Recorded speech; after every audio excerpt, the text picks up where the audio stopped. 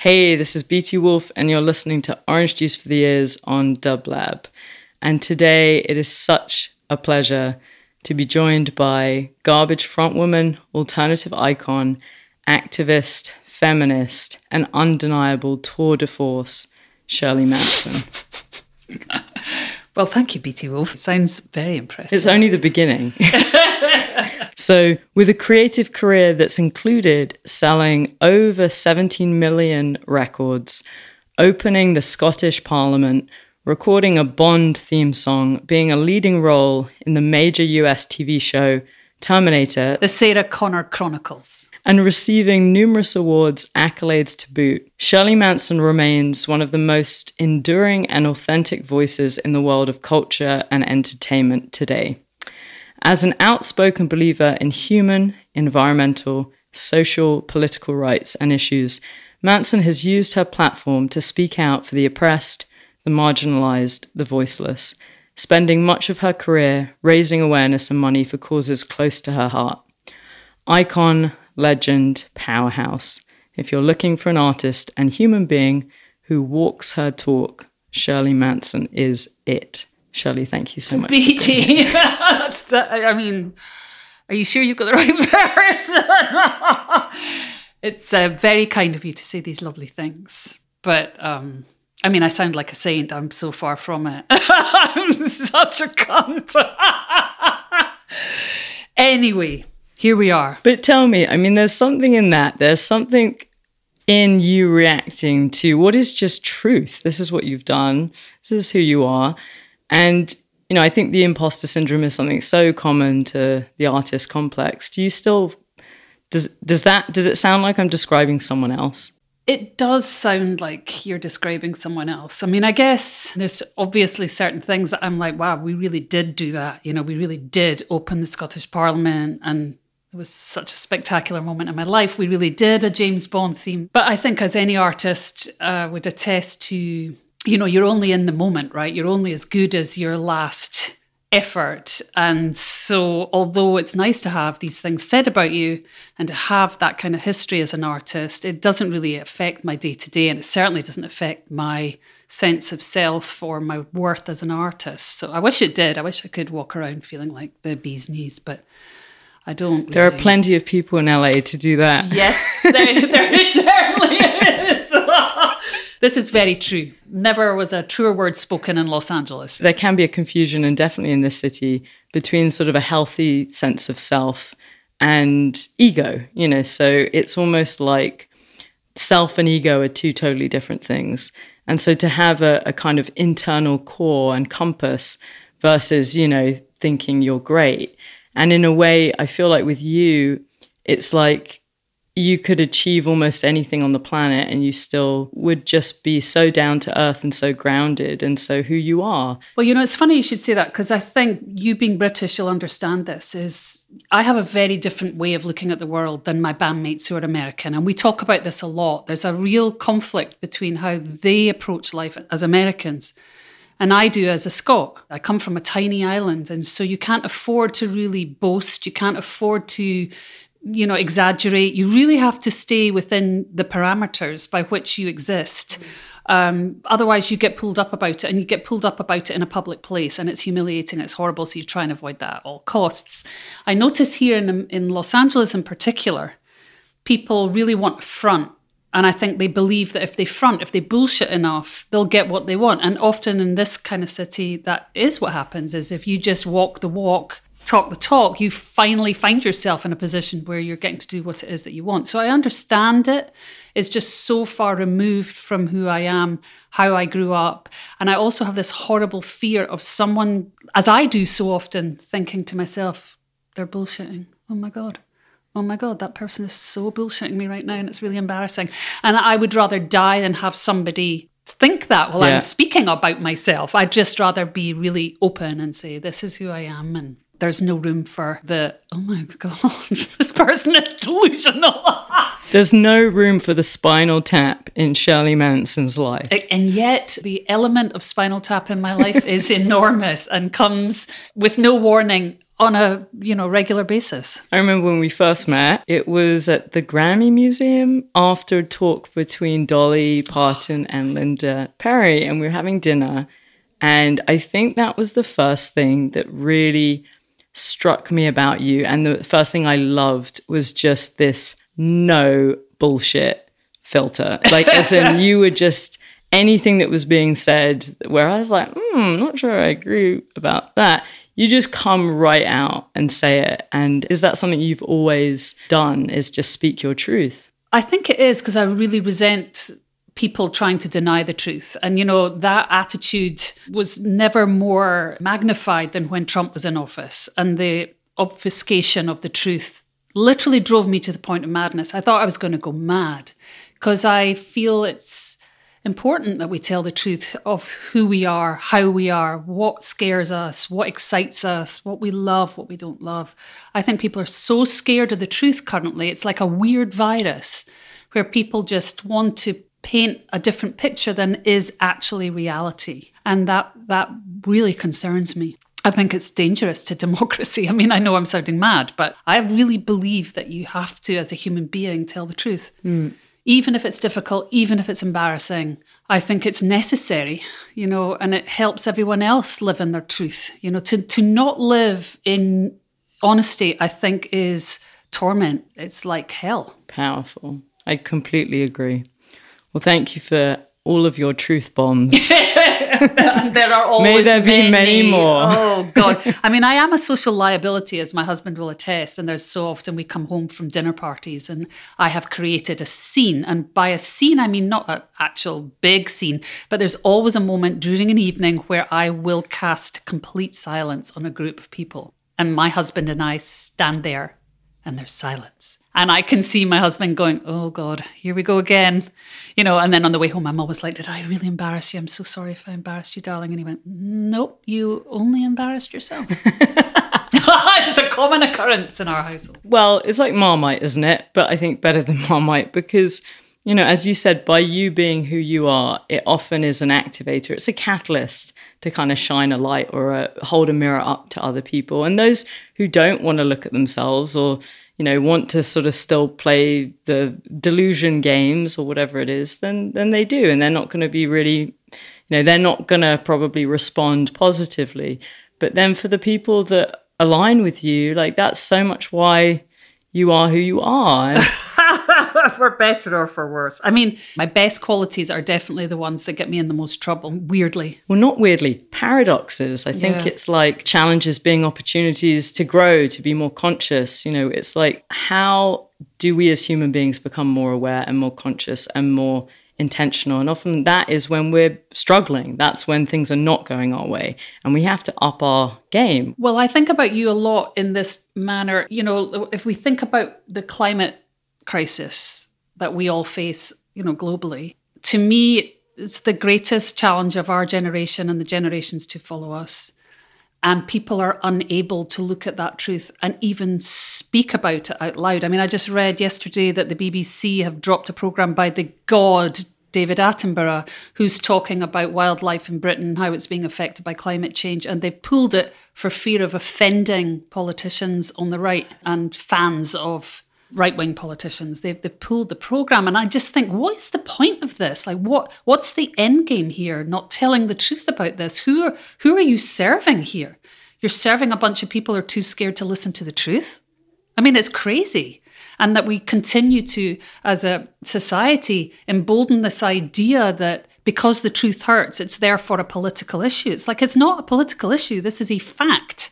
It's going to affect the left and the right. It's going to affect everyone. And I'm shocked by it. It shocks me that people just will not look at the shit in the corner. It's like, you have to look at the shit in the corner. There's the shit. Look at it. What are you going to do about it? Are you just going to leave it there? Or are you going to clean it up? Well, my style, BT Wolf, is to pick up a poop bag and scoop that shit up and put it in the bin. In every symbolic and literal sense. Indeed. So the name of this show is called Orange Juice for the Ears. It's taken from a line by neurologist Oliver Sacks about the power of music, about how deep that goes. And the line is, music can lift us out of a depression or move us to tears. It's a remedy, a tonic, an orange juice for the ear. And I just want to know, what does that mean to you, Shirley? Well, I think the relationship between person and music is really unique in that aspect. It's so private, literally goes between the music and you as an individual. There's no breaker, there's no translator. It's just a very pure relationship, which is unusual because all our other relationships with most things have some kind of interference, and music doesn't. And music can touch you in ways that words or actions cannot. And I guess maybe that's what the great Oliver Sacks is referring to. It's a very private transaction. I don't know. I wish I understood fully the magic of music, but it's so powerful and evocative and sensory and, everything. Do you feel like it's been a medicine in your life? I don't even think of music as medicine so much as it is a interface between me and the world, I think. It's been a helpful interface and a means by which I've been able to express myself and enjoy connection with other people. I mean, I think above all, the prize for me as an artist, what I get to do is make people feel something. And it's a shared communion, and that is such a great gift to experience, and such a privilege. That's been the thrill of my career. Like, I really couldn't care less about the sales, although it's wonderful to have a lot of sales at your back. It's marvelous to have people come to your concert en masse rather than just play for a handful of people.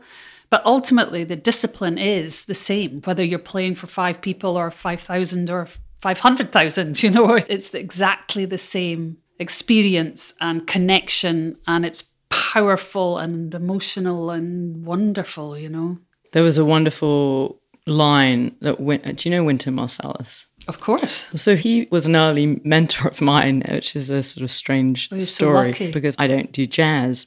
But one of the things that his father said was, if you're playing music to make money, don't. If you're playing music to uplift, do. And it's so simple, and it's really what you're saying, but I think it's just that intentionality really governs every choice you make. It's the energy that people feel ultimately in terms of where it's coming from.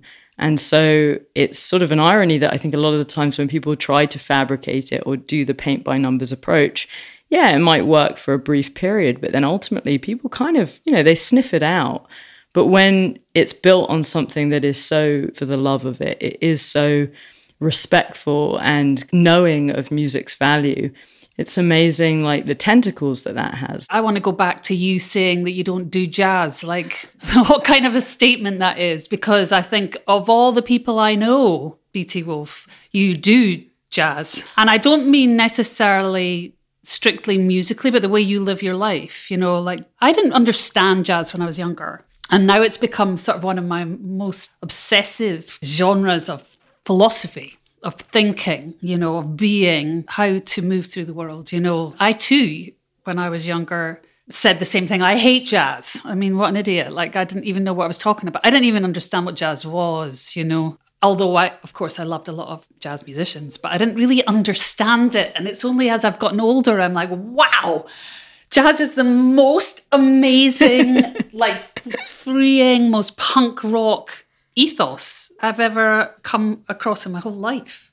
And you, BT Wolf, are a jazz player one way or another. You did say that, though. I don't do jazz. But not like I don't do it as in I don't like it. But he was such a jazz purist. And so the fact that what I was doing wasn't jazz. But yeah, it's jazz. I love that. You know what I mean? It's more like the way you think. Going back to one of the first times that music blew your mind open, what was the first track, Shirley, that imprinted on you? Well, I don't know, to be brutally honest, if it was the absolutely first song that imprinted on me, because to be honest, what imprinted on my mind when I was really young were hymns, because my father was really religious and we had to go to Sunday school, and those hymns that we learned at Sunday school probably were the first songs that like really have their hold on me to this day, but I can't remember the names of them. So I decided to go for something that I could remember the title of, because I know, like, This Little Light of Mine, I'm going to let it shine. I don't know what that hymn is called, but that is in my brain for the rest of my life, that kind of thing. Jesus wants me for a sunbeam, also another one. There's just so many. But Somewhere Over the Rainbow, first of all, The Wizard of Oz is my favourite film of all time. I could watch it over and over and over and over again. And again, I love the overriding themes of that movie and that song and the way Judy Garland sings it and the way she looks. I was obsessed with the way she looked as a child. Very different from me, as a redhead, freckled Scot. Here was this beautiful, brown-eyed, brunette angel singing about something really extraordinary and outside of my real understanding as a child, I think. So, yeah, it was something that took me out into another realm. And I listen to it today and I still get the same feelings of just that sort of, what's she singing about exactly? What is over the rainbow? Tiny little child's mind. What is over the rainbow? I'd like to find out. And so you spend your whole life trying to find what is over the rainbow or at the end of the rainbow or whatever it is. To this day, rainbows, because I live by the sea in Scotland, we get a lot of rainbows. And to this day, if my husband says, there's a rainbow outside, I'll rush to the window and look at it and just imagine all kinds of heavenly, weird, extraordinary other ways of living. Wonderful. So now we're going to take a listen to Somewhere Over the Rainbow by Judy Garland. Someday I'll wish upon a star and wake up where the clouds are far behind me,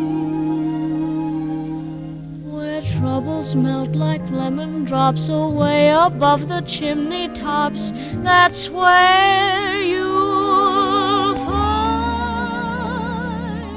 me.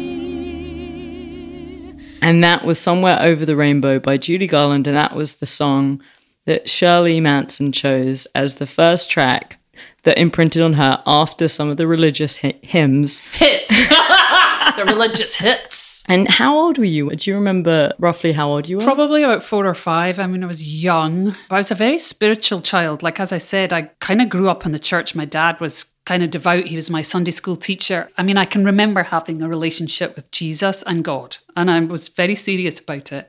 And I think one of the reasons why I am such a furious soul is because at some point, this purity of love and relationship between me, Jesus, and God was destroyed when I realized there was so much hypocrisy in the world and so many people pretending that they had a relationship and were serious about their relationship and commitment to God, but actually didn't have that at all. And I could see them moving in ways that were completely at odds with so-called religious belief. And it just destroyed something inside me from quite an early age. I think I was about 11, when I was just like, you know what, Dad, this is bullshit. I'm not going to the church anymore. I don't believe in what you believe. This is all bullshit. And I can remember saying to him, the church is just full of hypocrites. And I can't stomach it one day longer. I'm not going next Sunday. That was my big rebellion. Do you remember what actually happened to make you have that reaction or have that new awareness? I can't really remember strictly. I mean, to me, strangely, this is such a stupid story I'm going to tell you, but it really destroyed my faith, was my granny had I think they're called Himmel figures. They're figurines. And it was of a little boy with a basket over his shoulder, and inside his basket was some logs or something weird like that. Hummel or Himmel, I can't remember. But anyway, one of them got broken by my little sister. Pretty sure it was my little sister, right? But I got the blame because I was just the kid that always got the blame. Everything was my fault. I was the middle child. My big sister was kind of saintly, so I understand why she never got the blame. And the wee one never got held accountable for anything. It was always my fault. And I remember walking through my granny's garden. She had a rose garden. We were walking through the rose garden. And I said, Grammy, I didn't break this figure. And she said, I don't believe you. And I went, you need to ask Jesus. Did I break this?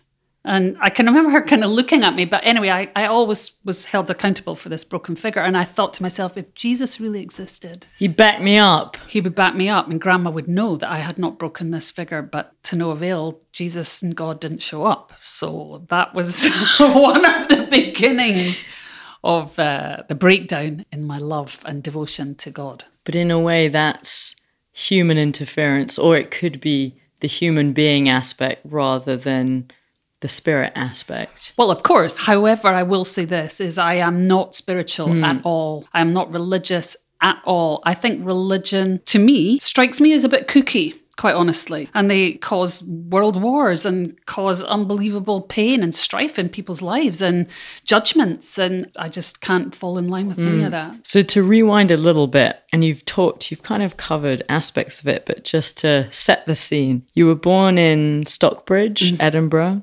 Scotland, a middle child of 3 daughters. Your father was a university professor and your mum was a stay-at-home mum. Kind of, for the most part. Yeah, I know there's not a great term for that. Isn't it awful? We used to call people like my mum a housewife. Yeah. I mean, how awful is that? Thank God that term has now gone by the wayside, I hope. Yeah, we need other synonyms. We need like doing everything. I was just going to say the same thing, like stayed at home and did everything. What was home life like for you, like outside of the religious component? I know you said at one point somewhere that it was very straight. It was unbelievably straight. And what I mean by that is like a fairy tale existence I had, to be honest. I grew up in a beautiful home, like an old Victorian 3-storied house, which my granny basically bought from my dad. And at the time it cost £7,000. And my dad couldn't afford to heat it really. So we were always in the freezing cold. But aside from that, we really had a blessed childhood. Like my mum was an orphan and as a result took her family experience really seriously and devoted herself entirely to her children, like terrifyingly so. I mean, I think that's one of the reasons I never had kids, was just I watched my mum absolutely 100% obliterate herself in motherhood, which was to my gain. Like, you know, we had hot water bottles put in our bed at night. My granny knitted us little socks because it was always so cold. And my mum cooked 3 meals a day and they were always served at exactly the same time. I mean, crazy shit. Like my underpants to go to school were heated on the Aga. We had an Aga stove and yes, she'd heat our clothes on an Aga, you know, I mean, really crazy. And that's what I mean when I say straight. It was just like out of a movie. A bit like, you know, Somewhere Over the Rainbow, as in a bit idyllic, really. Totally idyllic. I mean, I didn't understand it either. And I was embarrassed by it because everyone that I knew who were my friends, they all came from, almost all exclusively came from broken homes or crazy homes. So I knew how weird and I thought it was creepy. And it's only now that I'm in my 50s that I'm like, oh my God, how lucky was I? This was so beautiful. And like, I'm so privileged and so spoiled. But back then I was embarrassed by it. I wanted to be cool. Isn't it weird how we always want whatever someone else has? Or, you know, we're always so self-conscious of something. You know, my mum would always wear leather jackets to school and I was so embarrassed. I was like, amazing. And with her big afro and everyone was, all the teachers were terrified of her because she'd start a petition on something.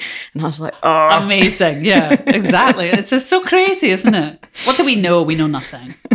Was there a lot of music in the house? There was a lot of music in the house. My mum was a singer. She used to sing with a band called the Squadronaires, basically do wartime kind of like the Andrews Sisters, Peggy Lee, Ella Fitzgerald, those kind of songs. And so she was always playing music in the house. We had a red dance set record player that I was obsessed by. We listened to a lot of musicals, showbiz, show tunes, you know, like Joseph and the Technicolor Dreamcoat, Sound of Music, Cabaret, all those classic musicals. I sang in a choir and I played. It's hard to believe now because I just don't think of myself as a musician really, but I was playing the piano, I was playing the violin and the clarinet. I played in the school orchestra. Music was a huge part of my life. From a young age? From very young. How young? That's a good question. I think I started singing in the choir at 7 and then I joined the orchestra around about 9 or 10. And your mum, wasn't there a performance, a time you watched her sing that really imprinted on you? Yes. And what's so creepy is I can go into that little room now and map it all out in my mind. It was at our church, which has been since destroyed. It was turned into a set of flats. But it was a really beautiful church and they had an ante room next to it that had a little stage. I had blue velvet curtains that got wound with a hand winder. And my mum came out and sang On a Clear Day I Can See Forever. And she was wearing a white dress with blue cornflowers on it. And I was on the tiny little seats right at the front with my best friend, Sarah Griffith. And we were just bewitched. At the total transformation that overcame my mother. And that, I think, was the moment when I fell in love, not with music, because I was already in love with music, but the idea of transformation and performance. Do you think she would have wanted to be a singer, full time? No, I never got that sense of her. I never asked her, to be honest. She must have wanted it to a certain degree because she would do it. She would perform at people's weddings, and she was obviously in this band, the Squadroneers, for a bit, and she performed with the Concert Party, I believe they were called. But I don't know. She didn't have that kind of weird desire like so many of us who do what we do have, which is to command attention.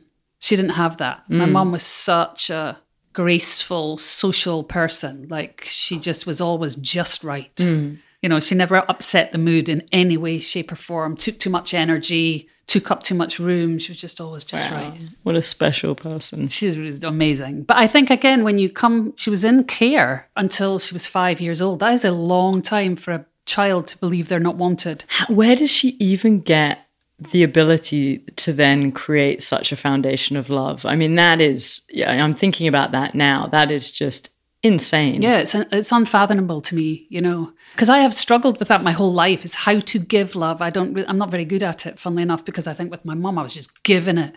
And then I don't really know how to even receive it from anybody but my mum. Like, I'm not very good at receiving love either, let alone giving it. So I don't know. Yeah, she had just an unfathomable ability to love. And it's extraordinary, really. So seeing her perform, did that spark anything in you that wanted to perform? 100%. Like I said, that's when I fell in love with that kind of transformation, which then I saw mirrored in someone like David Bowie. It was the same thing, of that kind of just complete assimilation of something other than normal living, normal life, normal being. It was something extraordinary in a different realm. What was your first public performance? Were you comfortable? I was so uncomfortable. I was performing with my ballet school, but I was really young. And when I say really young, I would say I was maybe 3 or 4 max. And there's a photograph somewhere. My dad has a photograph of it happening, but I'm with my big sister. It's what they called, I think, the sisters finale. And all the sisters that were in the ballet class would come out together, the older sister and the younger sisters. And we would perform a number. And it was the number we were performing. I was in an aquamarine swimsuit singing Never Smile at a Crocodile.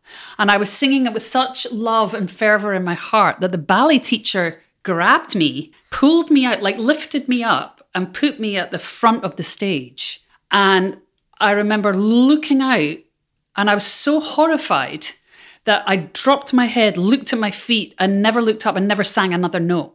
And that was my first public performance. So how did you get over that? I have no idea. I think I was just so shocked that I think she was enjoying my fervor. I was so into it.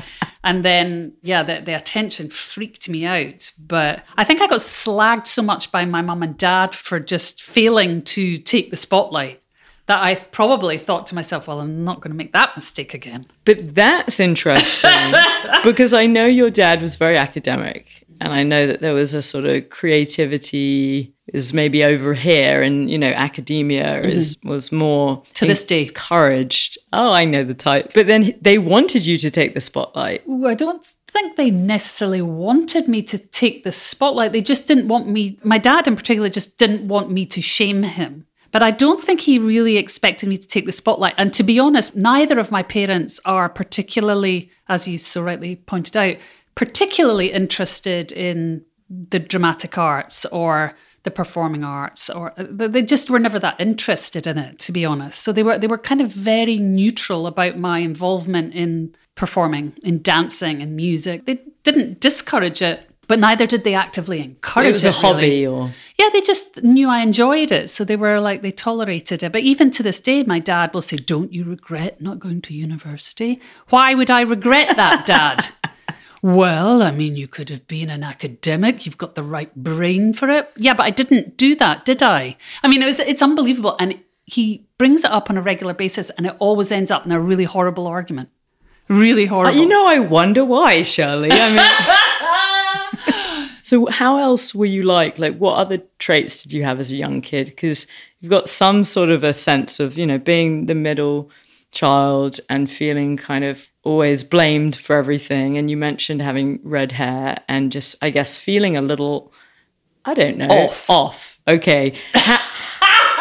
But then you got this juxtaposition of, you know, you loved theatre, you loved the arts, you loved, after that scarring performance, you know, you loved performing, or you loved being on stage. So give us more about young Shirley. Like, what was young Shirley like? I don't know. I'm utterly perplexed because I don't really remember myself. And my idea of how I was doesn't jive with my surviving parent, my father's idea of who I was. Now, he claims, and there's no reason really for me to doubt him, that I constantly was saying, I want to be famous. I want to be famous. But I have no memory of that, and I have no connection to that desire. But I have to accept that that's his perception of it. But that said, I mean, I was such a game of two parts, because on one hand, I was a very good student in what we call primary school. Really good student. I like A+, easy peasy, didn't have to study, just swam through super it. Bright. You were super bright. I was super bright. You were, and you are super bright. Thank you very much, BT Wolf. But I was, back in the day, quite an enlightened little soul. And I loved reading, and I was kind of normal, in inverted commas. But I hated having red hair. It really bothered me. And I hated being the middle child because I felt like I had no identity.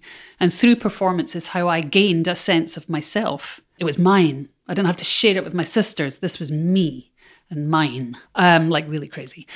But then I went to high school and I got really badly bullied the first year of my high school, and it just shut me down. It shut me down academically, most importantly. Like, I just didn't want to draw attention to myself by shining academically.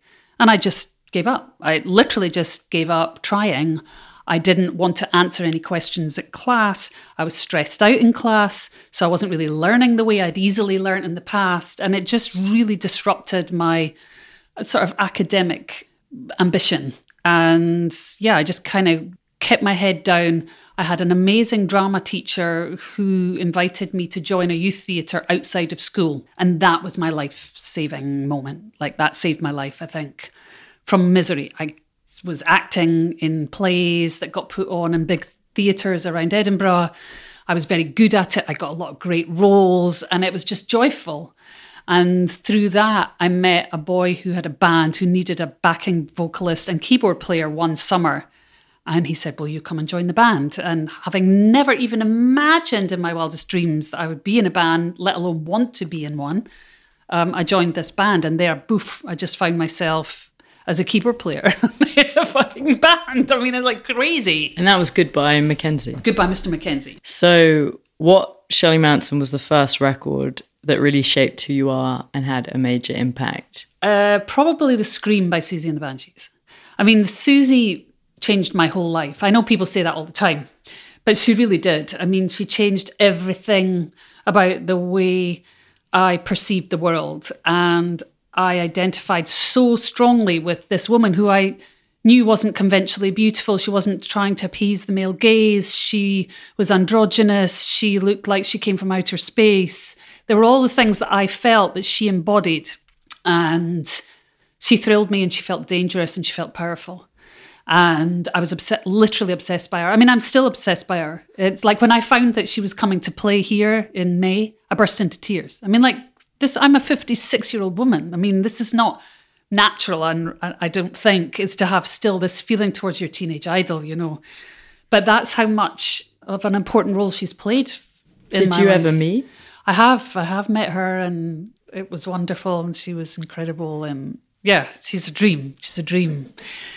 But she had a huge influence on me, and I bought every single, or asked for every single Susie record I could get my hands on at the time, you know, whether it was for my birthday, for my Christmas, whether I could afford it with my pocket money, whatever. And I poured over these records religiously, and I know every word, every song, every outfit, every like magazine that came out around these times that she released records. And yeah, I was really crazy about her. And what song are we going to listen to? I think we're going to listen to Nicotine Stain, because smoking for me as a teenager was also a big deal. And when I heard this song, I really related to it. I mean, you know, I forget, I was really young. I was like 13 years old. I smoked. I knew it was wrong or bad for my health, but I loved it, and it made me feel cool. I mean, I know you're not supposed to say things like that, but it made me feel cool. As a 13-year-old, I had this secret. I had a secret from everybody. It wasn't like my peer group were all smoking. It was just me and my girlfriend at the time. And we smoked surreptitiously. And it brought me such meditative relief. And so when I heard this song, I was like, oh, Susie totally gets me. Okay, now we're going to take a listen to Nicotine Stain from the album The Scream by Susie and the Banshees.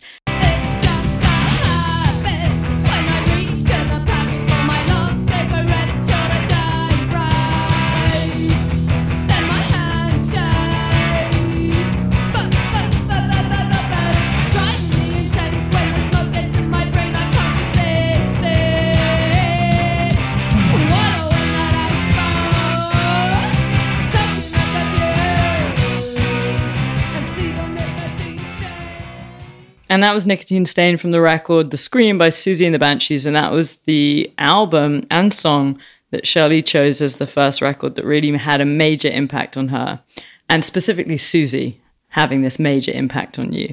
Was she the first time you'd sort of seen someone that gave you a sense that you could really be whoever you wanted to be? Yeah, I mean, as I said earlier, she was everything that I felt like, an outsider. I loved that she wasn't playing the coquette sex kitten, the sex object. I mean, I really responded to the fact she was dressed up like a warrior. And, you know, again, it's so easy to forget now in 2023 how rare that was. It was so rare to see a woman who wasn't dressing to please. You know, it was extraordinary. Yeah. And it was so thrilling and empowering. And I don't know why, you know, as a young person, I had my own hang-ups and refusal to adhere to these rules that I felt were being imposed on me because I was a female. I was really quick to understand that somehow things were different for girls. Why is it that, you know, the boys get to learn how to work circuit boards and build furniture and we're stuck learning how to do an upside down fucking pineapple cake? I mean, what the fuck? Or learning, even worse, learning how to make circle skirts. I mean, it made me insane. It made me insane at a really young age before I even understood what I was talking about. Before I even understood, actually, that, you know, you're right. These instincts that you had were 100% correct. But I didn't know that at the time. I just knew that I resented it and I didn't want to play into that sort of role. And I also feel like her and, you know, the Slits and Polystyrene, there were so many strong, fucking amazing women that were also like the way they were singing. It was, you know, even just something as basic as that, but it's like they were breaking it down. Yeah, they were. I mean, it's funny, I'm grinning because just remembering all that. I mean, to see the Slits front cover, you know, when they're in the mud and they're naked, it was like, oh, what the fuck is that? What is that? You know, because I grew up, and I've talked about this extensively, where naked women were in newspapers, like women were just something to like wank over. I mean, it really made me sick as a young girl. And to then see like the Slits take that power and just make it look scary and weird and powerful was so thrilling, you know. And these women that you reference still to this day feel that way to me. They still feel irreverent and powerful, and they changed and continue to change the way women are able to operate in the world, still under this unbelievable misogyny and patriarchy and wickedness that surrounds women to this day. And I'm very frustrated still with how women are expected to be in the public eye, you know, and whether it's what they're young actors or whether they're young singers, or there just doesn't seem to be a lot of real upstarts, like proper upstarts, because they won't get arrested. They can't get past go. At least what was so amazing in the 70s is everyone who had a brain got past go, to the point where they were shaking up society, shaping the way a modern woman can be, up until, you know, like, I guess out of those loins came someone like Madonna. So yeah, it was a thrilling time, you know, that new wave of just complete free thinking. And were you singing a lot at that point? You know, when you were listening to those records? No, I mean, I aped them Like, I was a really good mimic. I could mimic them and sound like them. And I remember one of my friends, Fiona McGarry, going, "You sound like Susie." And it couldn't have thrilled me more.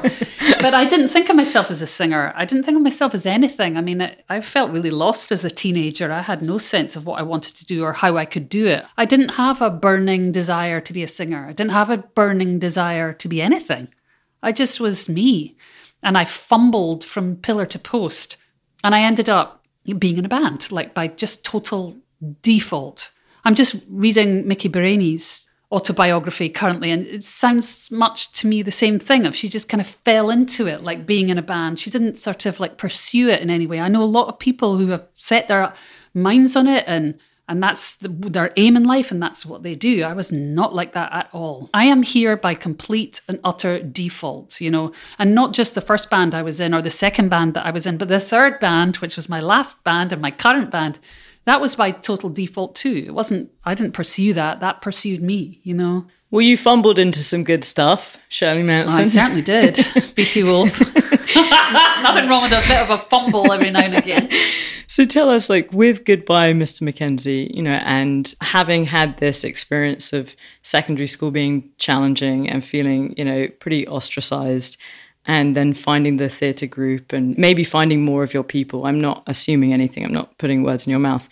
Having that band, that first experience with them, did that provide a good foundation of sorts for what was to come? And did you feel like you found some of your people, you know, by then? I found my people at theatre in Edinburgh Youth Theatre, for sure. I found my people, and that was the trampoline on which I bounced into a band and found further my people. I mean, it was like joining a rock and roll circus, you know. They were very rebellious. That first band I was in, Goodbye, Mr. Mackenzie, taught me everything I know. And it never got more debauched or more rock and roll than that first band I was in. We did everything, basically, you know, and we saw everything. And I wouldn't have had the career that I have now had I not been fortunate enough to bounce through that band and be educated by the experience. Because I brought a lot of that experience to Garbage and pulled my own bandmates through certain situations because of the experience I'd had. So yeah, I was very, very grateful for that. Finding your people is everything. You know, I was a self-harmer when I was a kid. I was very frustrated. The minute I joined the band, that angst went away. It wasn't like my feelings towards myself suddenly improved. It was just, I just didn't feel the compulsion to hurt myself anymore, you know. I didn't act on these impulses anymore, and I don't know why. Did your parents know what was going on? No, I mean, I was so difficult that my mum, who, as I've mentioned, was a sort of amateur singer, she lost her voice. She literally had to go to therapy to relearn how to sing because she was so stressed out because I was so difficult. And I wasn't trying to be difficult. It wasn't like I was going out my way to be a rebel in any way, shape or form. Like, I was still someone that wanted to have a nice relationship with my family. I loved them. I just found I couldn't. I just found them annoying. I had a terrible temper. I was very volatile. I was very frustrated and depressed. And it's only now, again, as an adult, that I realised what I think happened was I was in a family that were not emotionally articulate. And that was the only failing, was that they couldn't speak about feelings. They wouldn't speak about feelings. Even to this day with my dad, you know, he can't have certain conversations with me that I'm dying to have, willing to have. He's just not capable of meeting me there.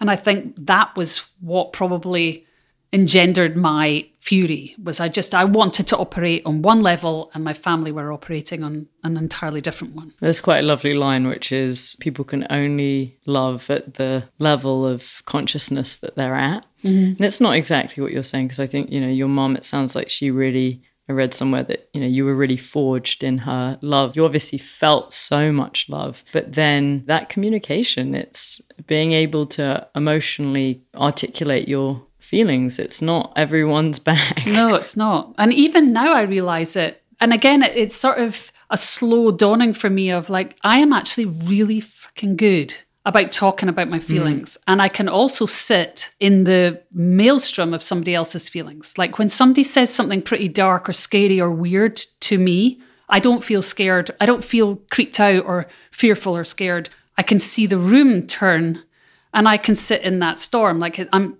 totally comfortable with people telling me all kinds of shit that I know a lot of other people cannot stomach. They don't have the language for it. They don't have the emotional capacity for it. And it's only now I have a pride that I can do that now. Whereas when I was younger, I was told, you're too sensitive, you're too this, you're too that. And now I'm like, I feel sorry that you all are not sensitive enough to actually receive this. And I know it's a lot. So where did you learn that? I guess from my mum, because I could tell my mum pretty much anything. But my mum didn't have an education, really. Like, I grew up in a very academic family. My dad's a real intellectual person. And my granny, my dad's mum, was like a double honours student in the 1920s when women didn't even really go to university. She had a photographic memory. She was brilliant. My mum didn't have that kind of background, whereas I did. I grew up under the cloak of that brilliance, you know. So I don't think my mum had a lot of vocabulary in that regard for certain kinds of things. I mean, who knows, right? It's like, I know I'm getting right up my own arse here, but I feel like I'm in my middle age. I'm having to pull apart these things. You know, I want to make sense of my life before I'm dead. Do you know what I mean? It's like, oh, that's the post box. Post arriving. I love it. I love the post. So this is something you must have talked about to death, but of course it is a kind of a key moment. So tell us about, you know, that first audition, that first garbage audition after Steve Marcus saw Suffocate Me on MTV. And you lied about having written before. I did. Oh my God, to my eternal shame. But it led regret. to a second audition. It did. I mean, it was a smart thing to do, as it turns out, in the end, although I'm not a great supporter of telling lies. As I've said earlier, I feel like you're going to get caught out in a big, juicy lie, and it's really bad. And I really regretted it the minute it came out my mouth, and it got me into a lot of hot water and a lot of stress during that first making of that first record, because I really just had to jump. And it was terrifying. I might have gotten a little more support had I not lied. But anyway, I did lie and said, yeah, I'm a writer. I've been in a band for 10 years, which was true. And they just assumed I was telling the truth. And so they were looking forward very much to having a fourth equal member of the writing partnership. Yeah, but the audition was a disaster. I was on tour with my second band, Angelfish, at the time, which was falling apart for 1,000,000,001 reasons. But I was under stress with that, which was one of the reasons why I took the call for the audition in the first place, because I was like, well, what the fuck else am I going to do? Like, this band's going down the toilet. They've told me already they're leaving. They're out. So what do I do now? So yeah, somebody asked me for an audition. I'm like, sure. And it was a fiasco, because they were like, okay, we're just going to play you some music and you just, like, you know, make something up. I'm like, yeah, okay. And they play the music. And of course, having never written before in my life, I didn't even know how to start. And so it was like a really bad edition of Shreds, if you've ever watched Shreds on YouTube. It was just, I was making vowel sounds or consonants. I was just kind of going,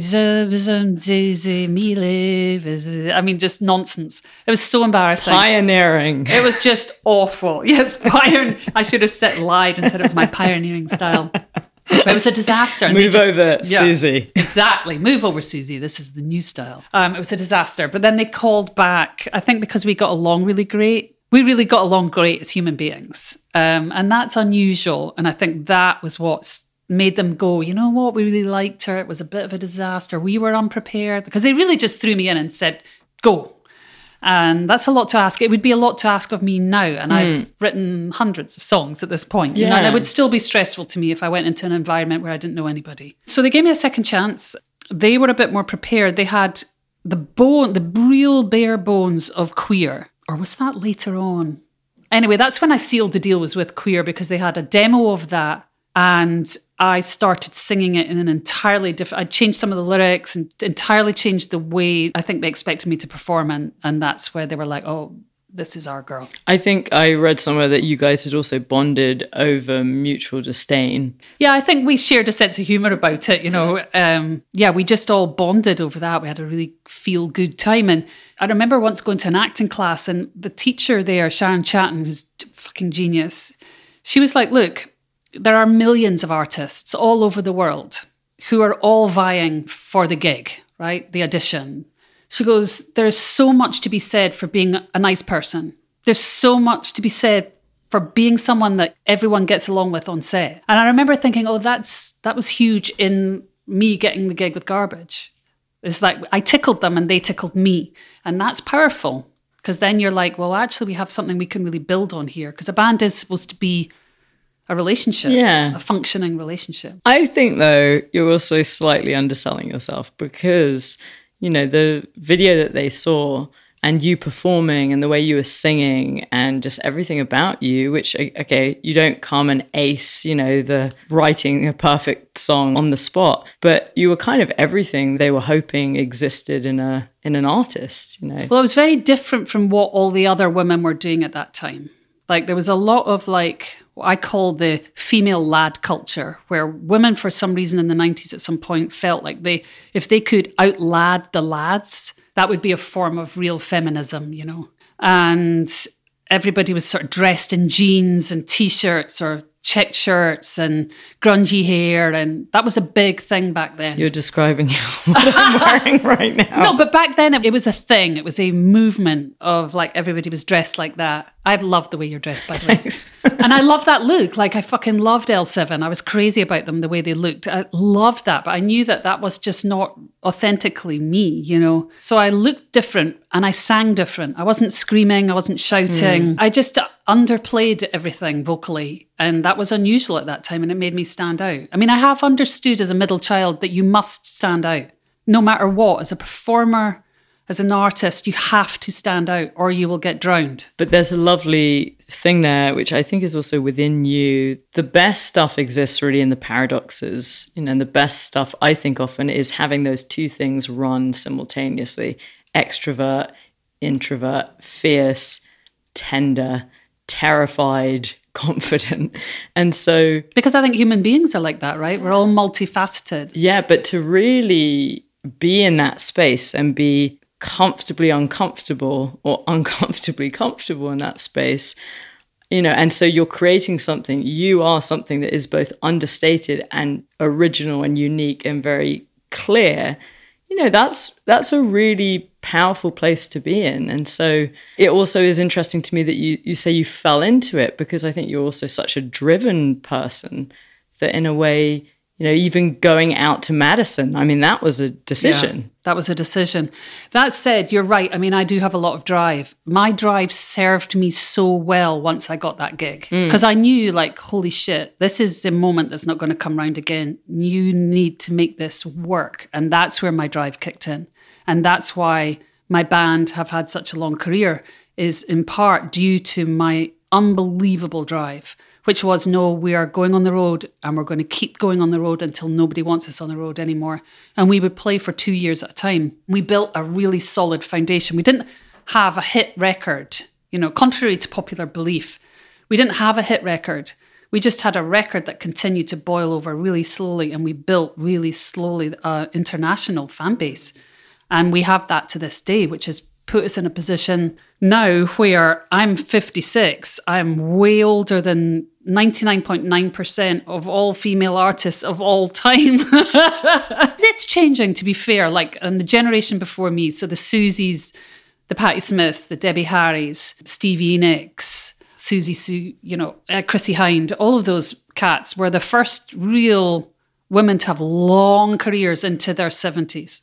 That's never happened before in the history of the world, where a woman is seen to be a viable commercial entity. It's never, ever happened. And it was the generation I fell in love with who were those pioneers. My generation now, we've been around a long time too. So it's like me and Gwen Stefani and Courtney Love, like Missy Elliott, Fiona Apple. Like there's a lot of my generation now still sticking around past our, you know, so-called sell-by date. That in itself is, again, unusual. There's more of us than there were of the previous generation.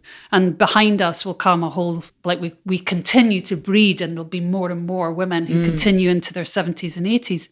Thank God. But it is highly unusual that I am still here making records, still signed to a record label, getting to tour the world. That's so unusual, you know, and that in part, which is something that I always want young artists to know, is because we fucking did the work. Yeah. We did the work, and we continued to do it way past anyone expected us to do it.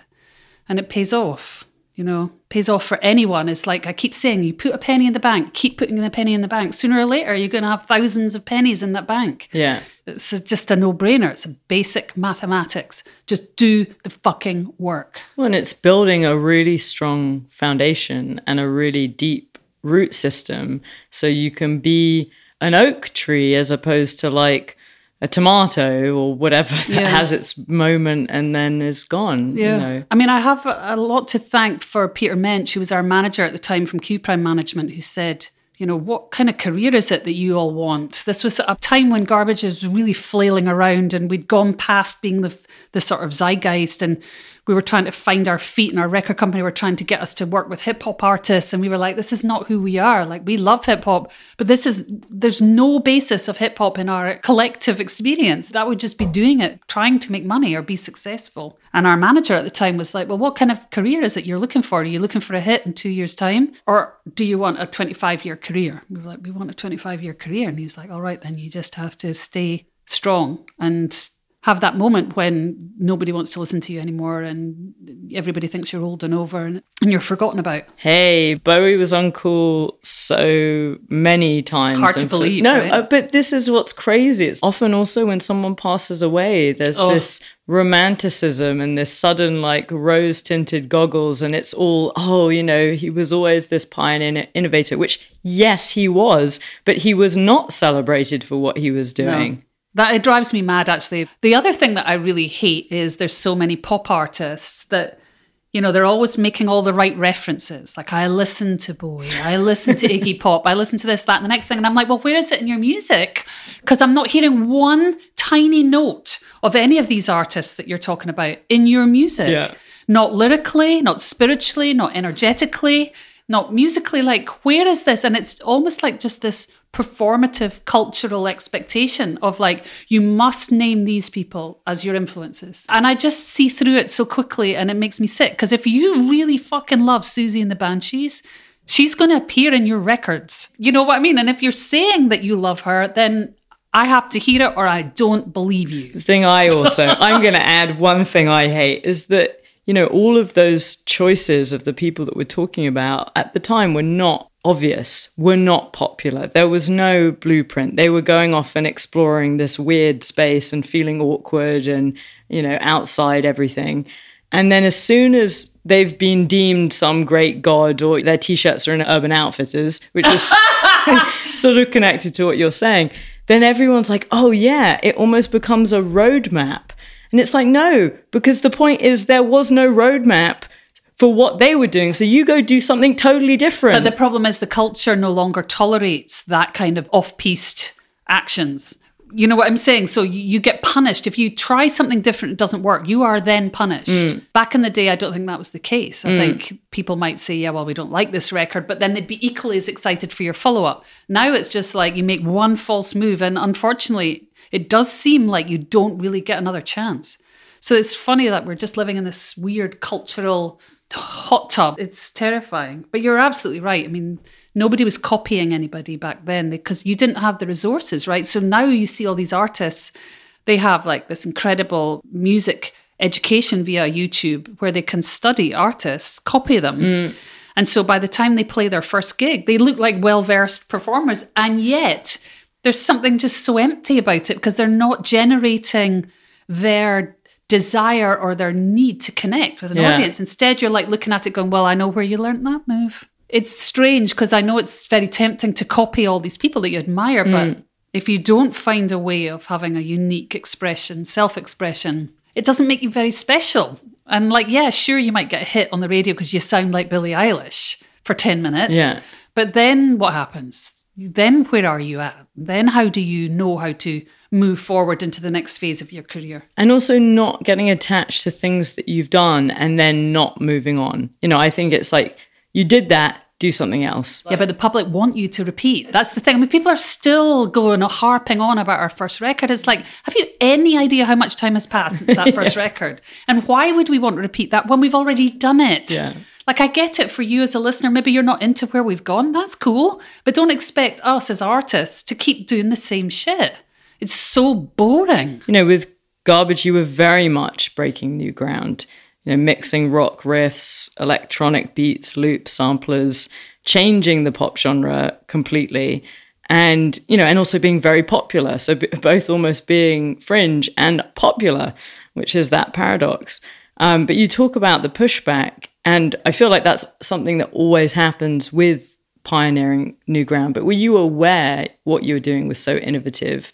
And how did it also feel to have people saying it was inauthentic because it was a studio band and things like that, when you yourself are so authentic? And that's such a big one for you. I don't think anybody necessarily in the band thought that what we were doing was innovative per se. But I think we all understood this was a fresh way of putting tracks together, you know, like taking advantage of the new technology was smart and creative and different, and we hadn't heard it before. So we were all excited by the prospect of what we could do. But I don't think anybody in the band was going, yeah, this is so, you know, like unusual, and we're really redrawing the map of, you know, pop music. As it turns out, I think we, amongst several other artists around that time, were redrawing the frame in which pop music could exist. But I don't think there was massive consciousness other than just also an innate curiosity about where we could take that technology. But yeah, to be told that we were inauthentic was astounding. You know, like you say, I mean,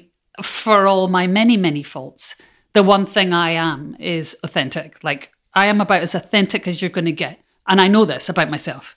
And in the music press, particularly in Britain, which was, you know, such an influential market around the globe, in Britain, the young male journalists that sort of held the seats of power back then took great umbrage at me, I think, because I was unapologetic, because I wasn't fucking trying to jerk them off. They fucking made me like want to puke most of the time. I had contempt for them, and I think they registered that. They understood it. And so they took ample opportunities to really kick me in the teeth a lot of the time. And I just remember being on a bus, being bussed into a festival, I think in Spain, and somebody handing me an NME to read, or a Melody Maker or Sounds. I can't remember who it was, but I remember opening it and there was a review about Garbage. And it was, again, saying how inauthentic I was and what phony I was, and how I thought I was something really special. But in fact, Leslie, I think her name was, from Steps, which was a dreadful like pop band at the time. I remember. Who were written for and controlled by men. Like somehow this person, Leslie, maybe it was her name, from Steps, is way more of a authentic and valid musical entity, as was, I think they also equated me to Natalie Imbruglia, who at the time had been a massive TV star, you know, and I was really upset. It really upset me and made me really angry. I'm like, I've been in a band for 10 years before Garbage. That doesn't count, you know, like my reality was getting warped and mangled, and it made me insane. It made me insane. But I think that was what they were trying to do. But did it also fan the flames of your fury to be like, fuck you, I'm going to prove you wrong? I don't know. I think I already had the fury. The fury is something that comes naturally to me, very easy. I don't need much fanning. No, I think it really hurt me, and in my own mental sick way, sort of half believed it, you know.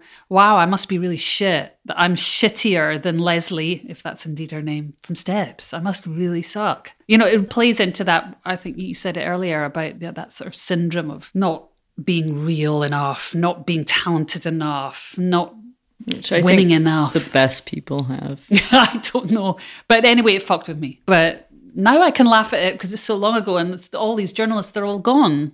You know, every now and again, over the years, I've Googled their names. They're no longer writing. Well, not just gone. It's like, look what you've done. Well, indeed. I mean, there is satisfaction in that. I mean, there's some enormous satisfaction in surviving the music industry for this long. Like, because I know for all my failings, all my faults and failures, as an artist, not many people can stomach this for this long and remain intact. And I have remained intact. And I didn't go off in any kind of mad ego nonsense. Like so many people I have met over the years who have gained success lose their fucking minds. They lose their minds. They turn into monsters, you know, literally like demanding and don't you know who I am, and spending all their money on a fancy car and then being bankrupt about 2 years later, not being able to hold their shit together on tour. They have to cancel all their dates. You never hear from them again. I mean, it just goes on and on and on and on. And I'm like, I kept my shit together, motherfuckers. Try me. Tell us why the Holyrood gig was one of the greatest of your life.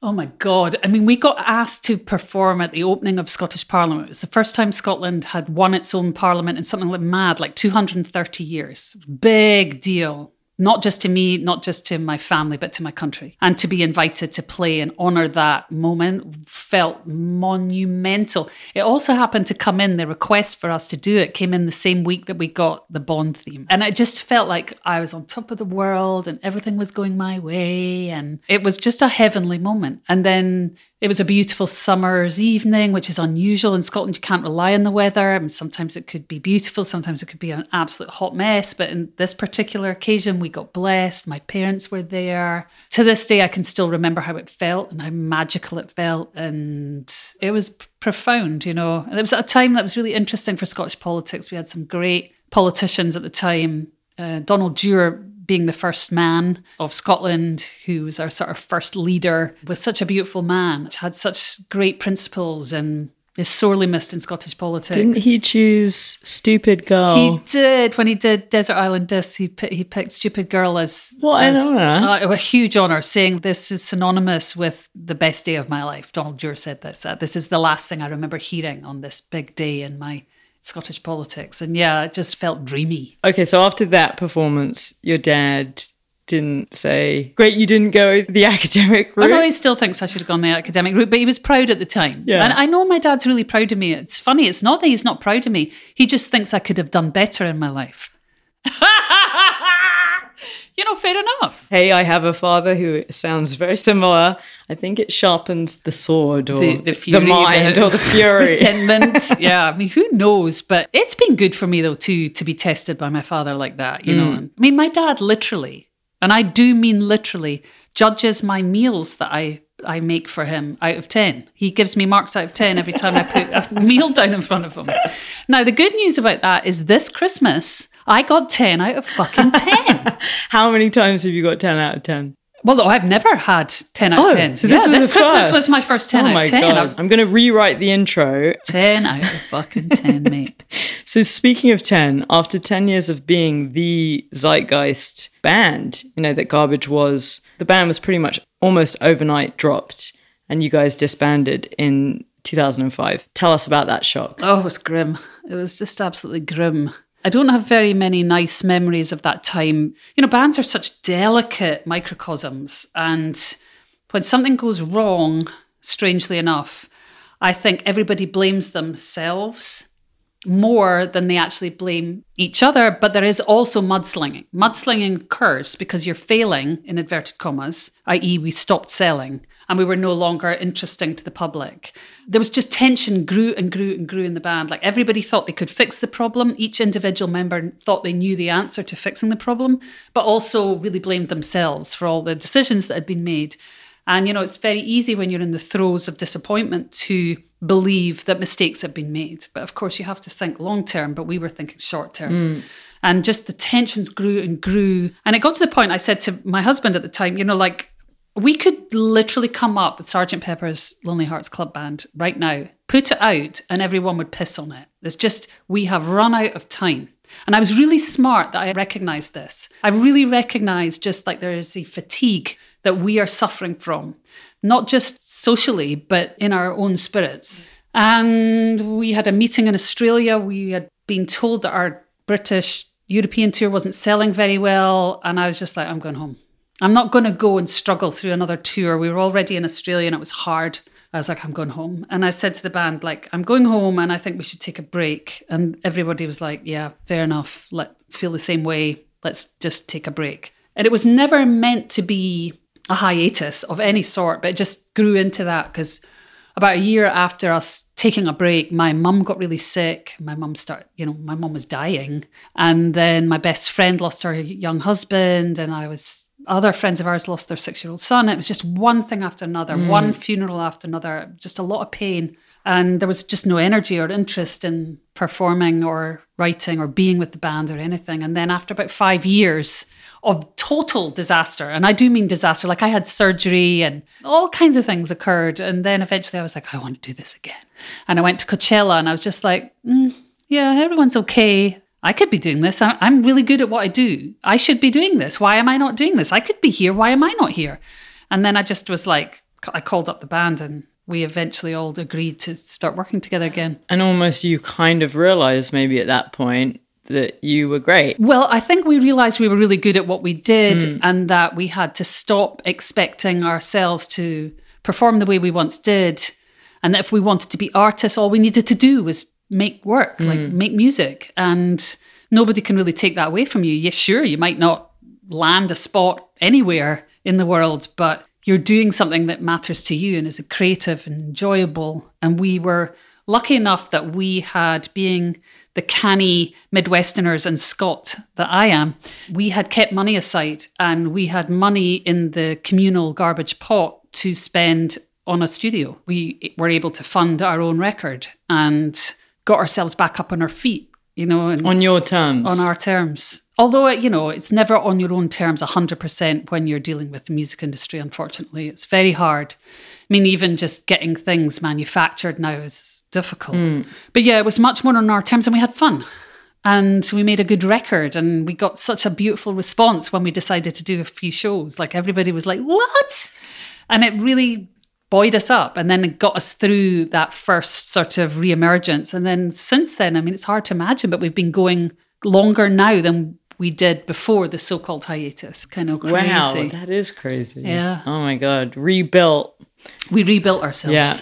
Yeah. And by this point, you'd also moved to LA and you'd picked up your soulmate. My soulmate. Oh, God, yeah. Tell us about that. Like, tell us about being here with Vila and like just what this part of the States opened up for you. Well, I didn't want to come to LA, but I knew I had to because if I'd stayed in Madison, Wisconsin, which was where my husband was based at the time, I would never get out of there. So came to LA, we bought a house. My mum was dying. I was miserable. I wasn't making music. Billy, my husband, said, I'm going to get you a dog. I was like, I don't want a dog. It's too much responsibility. And he went, I've just been looking and there's these puppies at this local shelter if you're interested. And of course, he knew that I wanted a terrier because I love terriers. And I saw these puppies. I was like, okay, I'll go and look at the puppies. So I go and look at the puppies and I feel every single puppy. I lift every single one up and they're so adorable.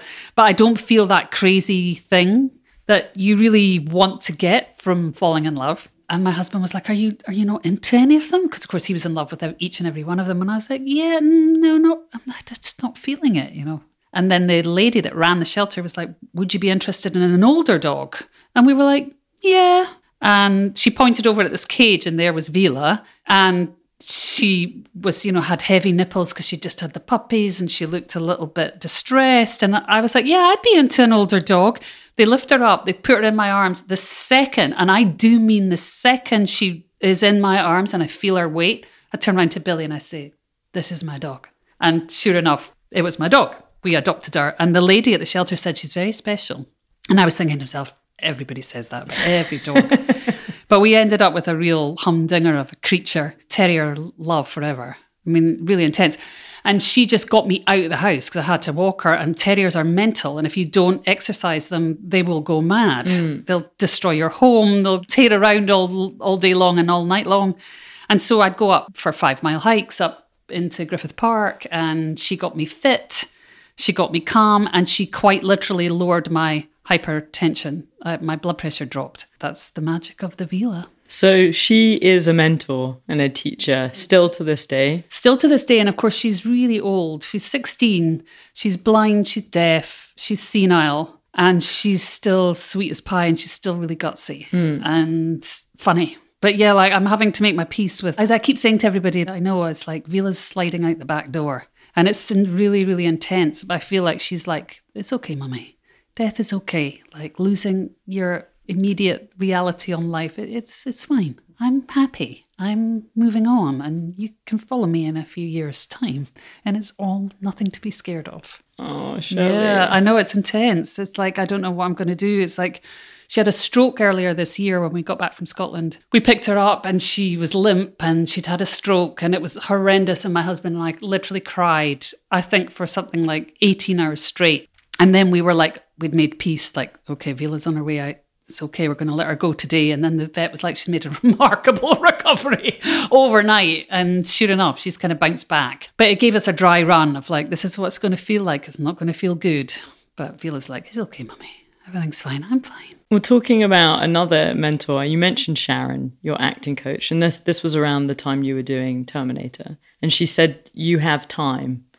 Those 3 words, which I remember you telling me made a really big impact on you. Yeah, she was incredible, my acting teacher, because I'd been on a TV show and my agent at the time was like, if you want to do more acting, you should really go and learn a few lessons. So I went and studied with this teacher called Sharon Chatton, who's just absolutely extraordinary. And she taught me infinite amount of things that I could bore you with. But the most important to me, the thing that she taught me the most, was she had this exercise, which was giving yourself permission to make mistakes, to fumble the ball, to take a detour, to not go from A to B, but like meander elsewhere. And she kept talking about this idea as a creative of like having time. And I've used it a million times with other artists that I know of, like, you have time. Like I know so many young people who say to me, by the time you were my age, you were doing this, you were doing that, you were doing this, you were doing that. And I'm like, yeah, but you can't compare yourself to anybody else. And let's think about my band. They were in their 40s. Like, you have time to get this right. You have time in your life to do anything you please. You can jump out of the plane at any point too and change direction. Like, my sister is a nurse, amazing nurse. She's done it her whole life. And just this last couple of months, she's like, I want to do something else with my life. You know, as I'm older, she's nearly 60 and she wants to try something new. And I just think it's so exciting and brave and fabulous, you know, and God only knows where it will all go for her. But the fact that she's got the guts to go, I've got time to try something else. You know, age is just becoming who we were always meant to be. I think there's so much made of it, particularly by women. Understandably so, I hasten to add. You know, women are brainwashed into believing that time is finite for them. And of course, literally it is, right? I mean, I'm not saying that time doesn't matter, because unfortunately it does. We all run out of time. But within the time frame that you are blessed with, you have time to just wait.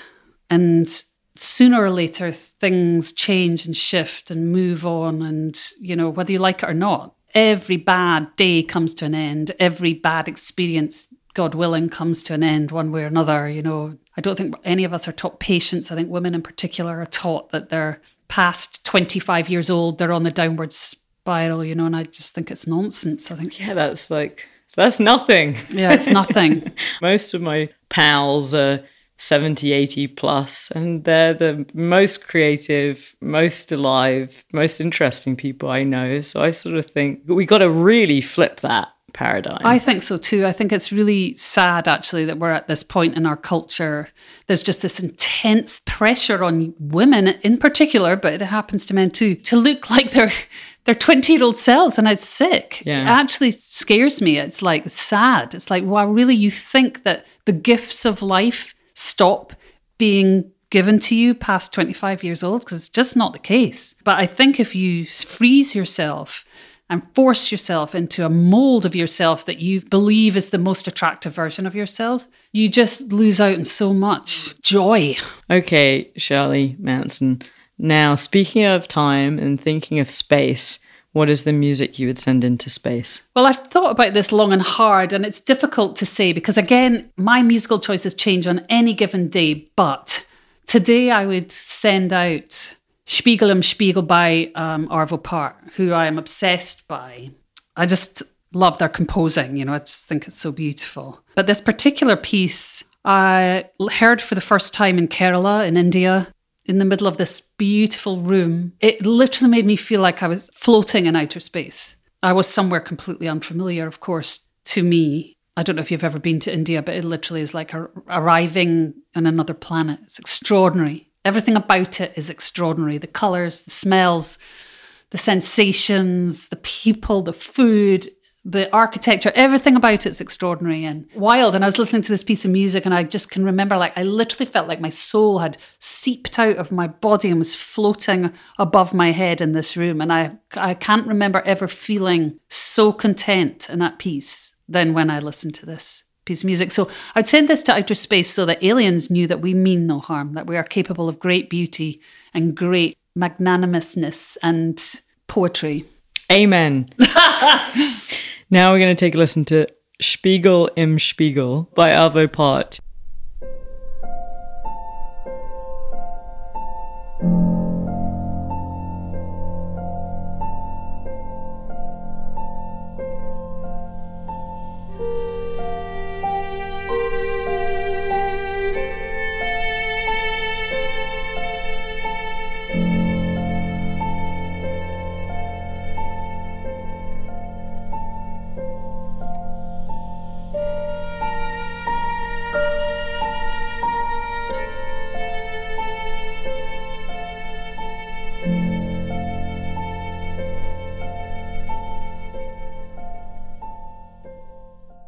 And that was Spiegel im Spiegel by Arvo Part. And that was the music that Shirley Manson would send into space. And I have to say, Shirley, this piece of music is actually one from when I was like a teenager. I did start meditating and then I still meditate.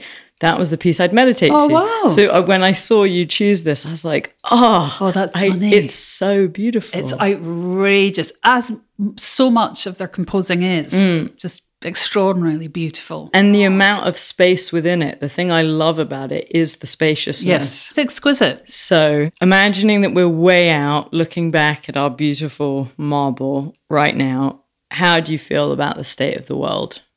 Oh, God.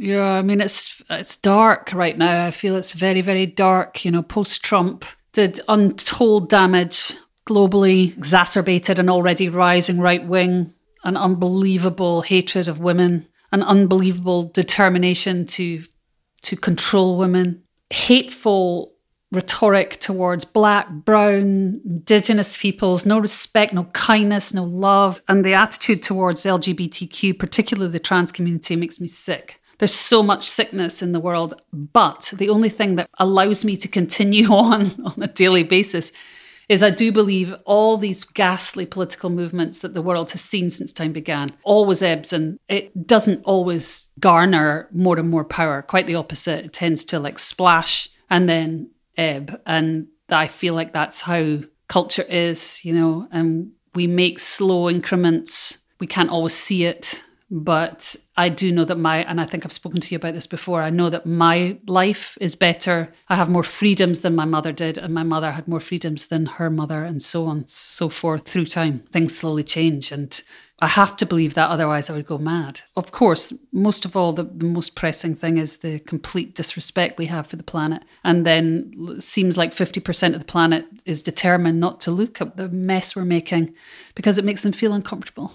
I mean, this whole thing about this makes me feel uncomfortable, so I'm going to ban this book. Critical race theory makes me uncomfortable, so I'm going to pretend it never happened. I mean, it's insanity. It's absolute insanity. And it really feels like the lunatics are running the asylum. But again, I do believe that it's going to flip, and it has to. And I have to believe that a younger generation are not going to tolerate the same kind of bigoted nonsense that our generations and the generations before us have had to endure. Surely young people are a little bit smarter, and surely young people have some sense of survival.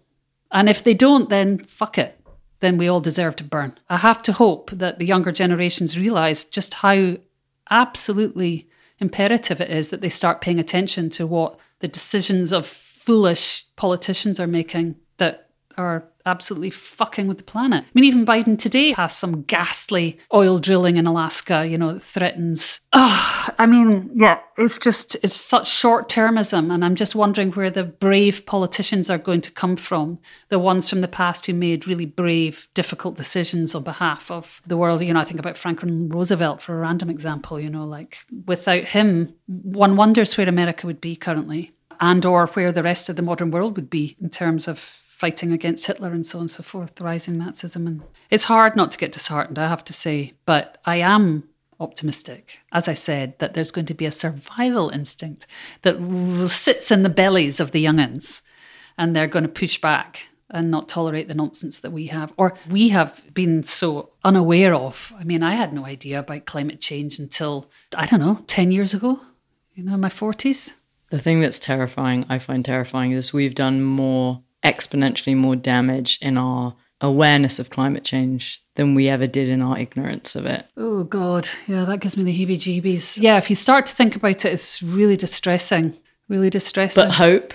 I think you got to have hope and anger. Well, I definitely have plenty of that. I also am, and I know you are too, such a lover of science and the extraordinary, boundless imagination of scientists and dedication and work and brain power. It's astounding even now, some of the things that, you know, I follow New Scientist on Instagram. It's my absolute favourite account because it's the only thing that makes me feel good about life.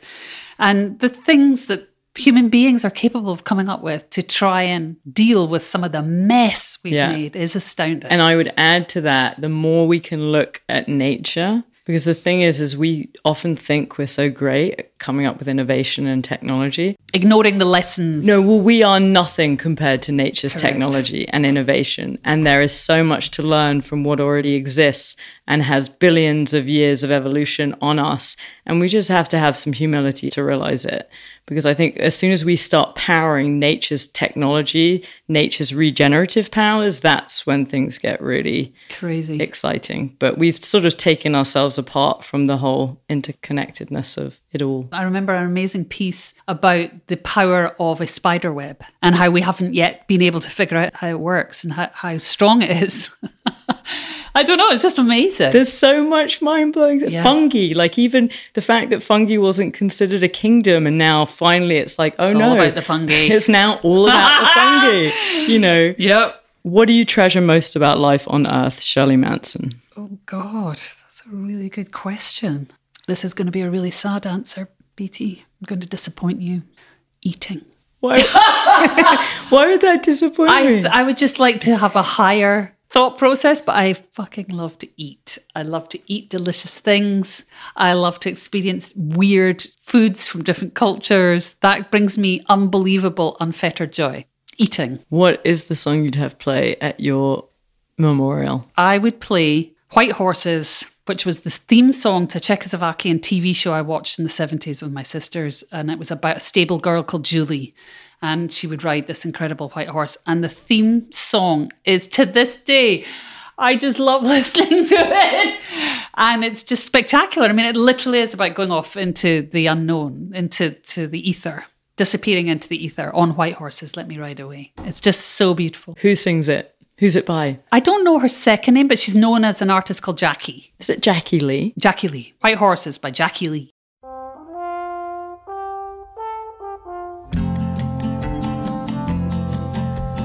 On white horses, let me ride away to my world of dreams so far away. Let me run to the sun, to a world my heart can understand. It's a gentle, warm and wonderland far away. Stars away. And that was White Horses by Jackie Lee. That was the song that Shirley Manson would have play at her funeral memorial.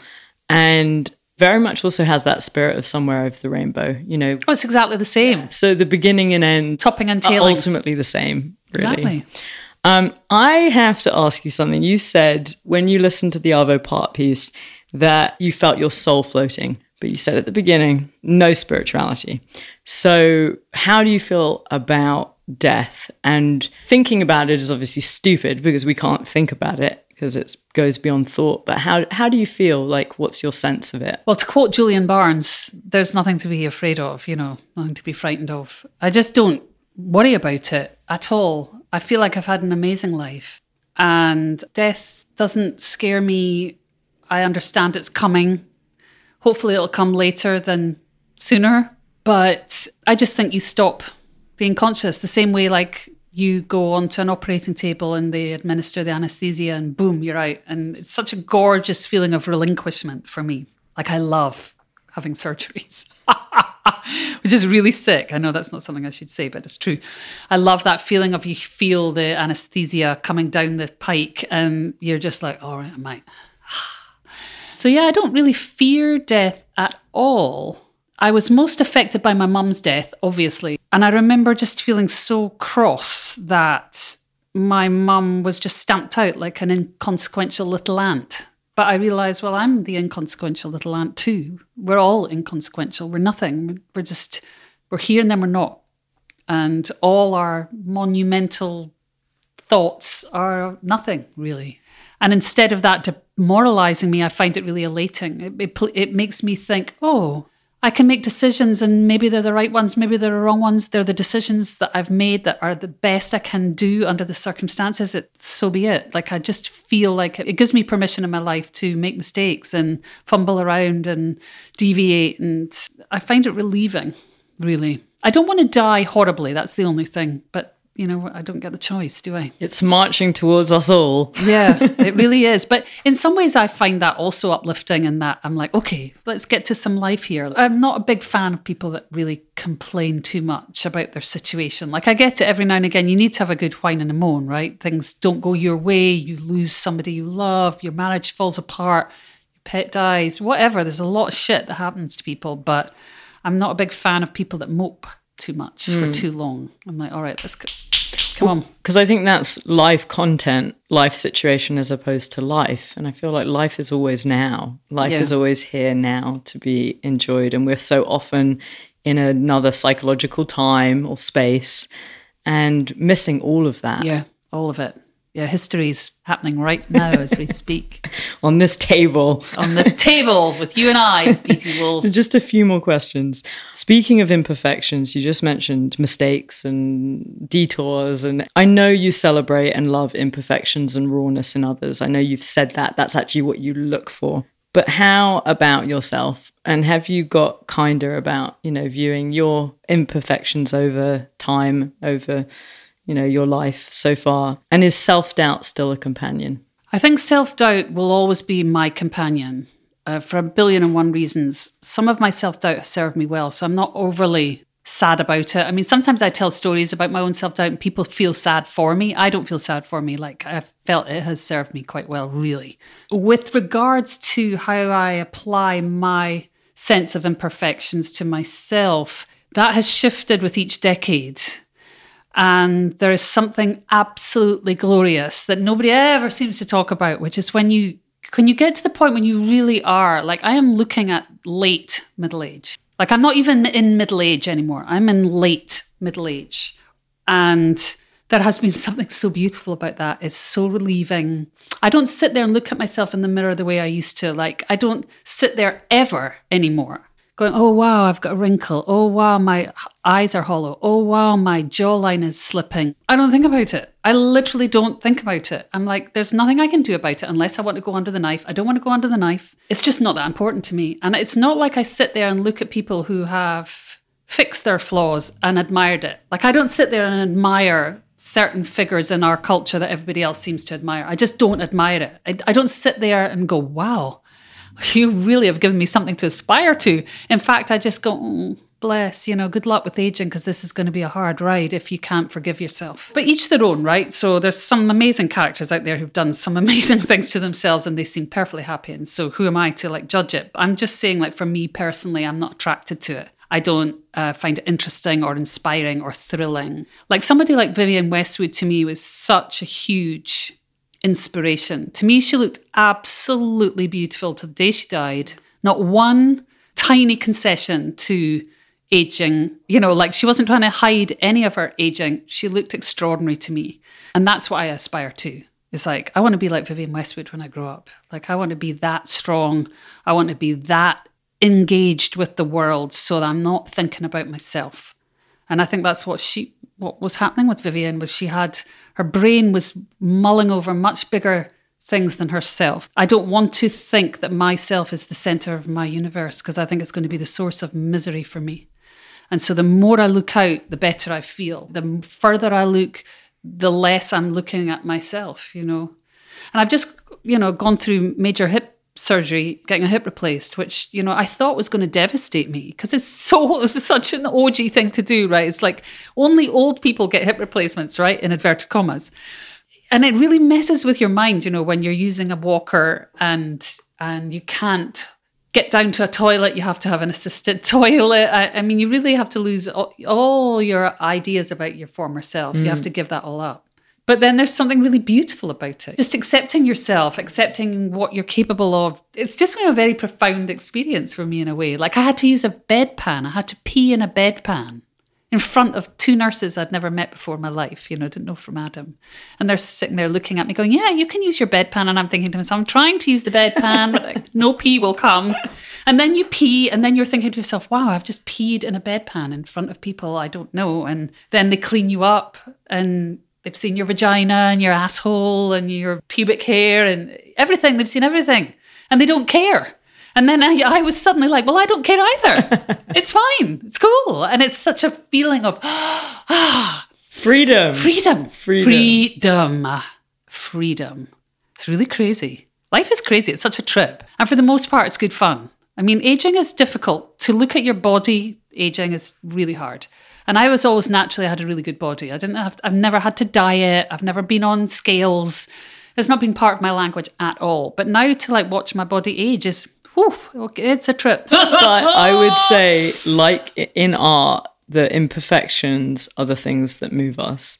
The imperfections are the things that we actually connect with and that we respond to. And I feel it's the same in people. It's like that whole thing of having the symmetrical, perfect face or whatever those tests they've done, and then people find it really unattractive.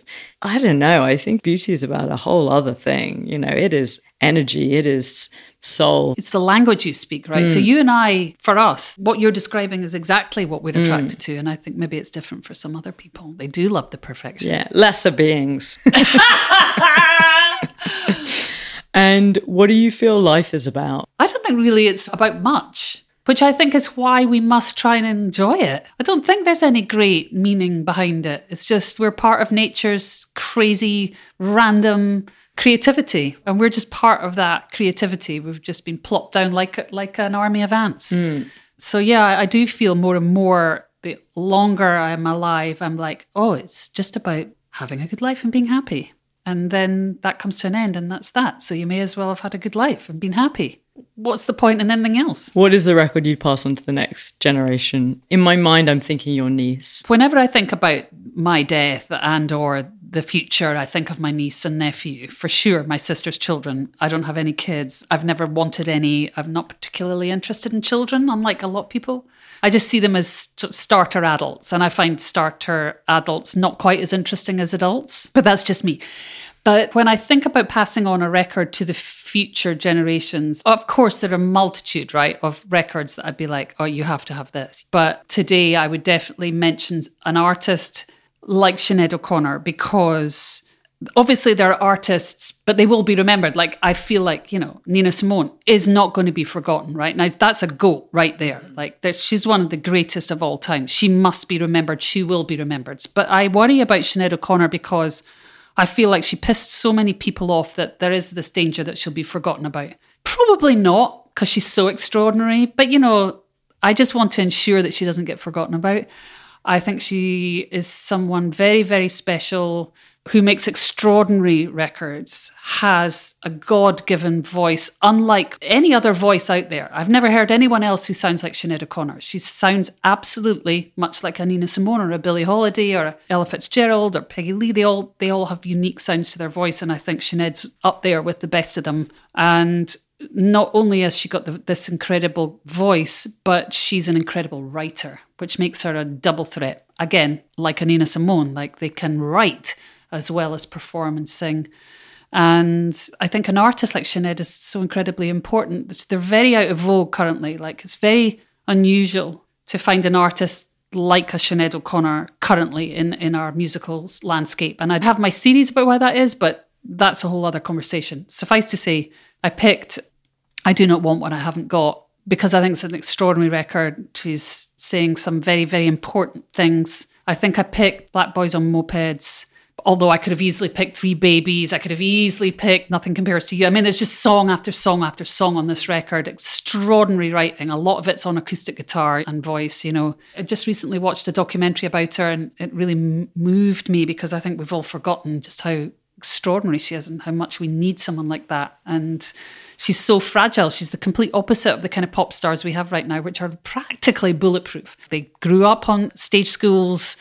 They are like robust. They get all their songs written for them. They go out like little robots or ants into the world, and they have hit after hit after hit after hit, and they just get bigger and bigger and bigger and bigger. But someone like Sinead was so fragile, remains so fragile and a bit kooky sometimes, and has had awful misfortunes throughout her life. She's fucked everybody off. She's challenged organised religion. She dared to challenge someone like Prince. You know, there's all kinds of challenges that she has taken part in, and she's just really righteous and a jewel. And we're going to end with Black Boys on Mopeds in just a few minutes. From the record, I Do Not Want What I Haven't Got by Sinead O'Connor.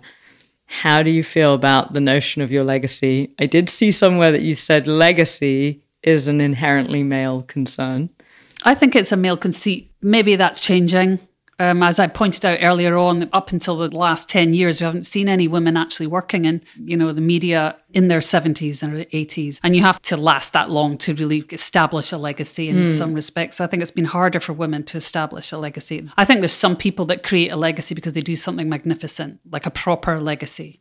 Yeah, I don't care. I'll be dead. Who gives a shit? Everyone talks about icons. It's like, just because somebody's successful and sold a shitload of records, or just somebody's been in a billion movies, doesn't make them an icon. Like, there's so few real icons, and there's a reason for that. But that said, I do think it's important that women continue to consolidate their reputations, because so few of us remain in the historical lexicon, anywhere on any subject or any achievement. Women scientists are forgotten about.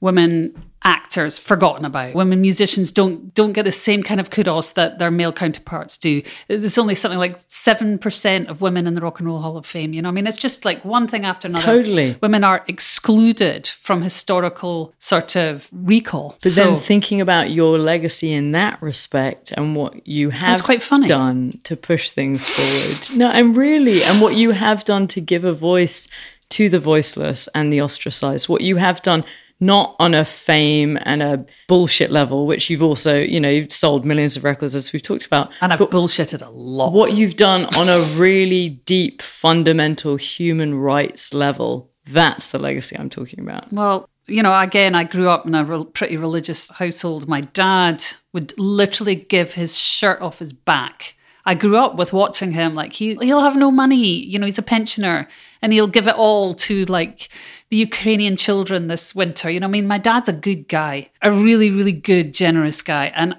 he taught me a lot about if you have £10 hanging around, give it away. Like, think about other people. You must think about other people. If they're under threat, you must speak up. I was a bullied kid, a bullied teenager. Nobody stuck up for me.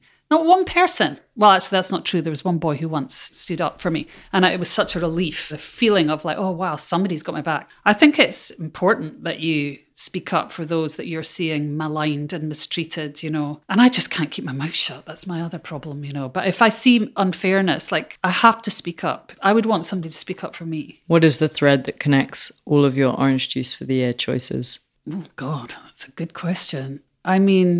I guess it would be my ego, or lack thereof at times. I'm thinking about music today, but actually I'm going to make this specifically about the imbalance in music today in terms of female representation in the greater entertainment world.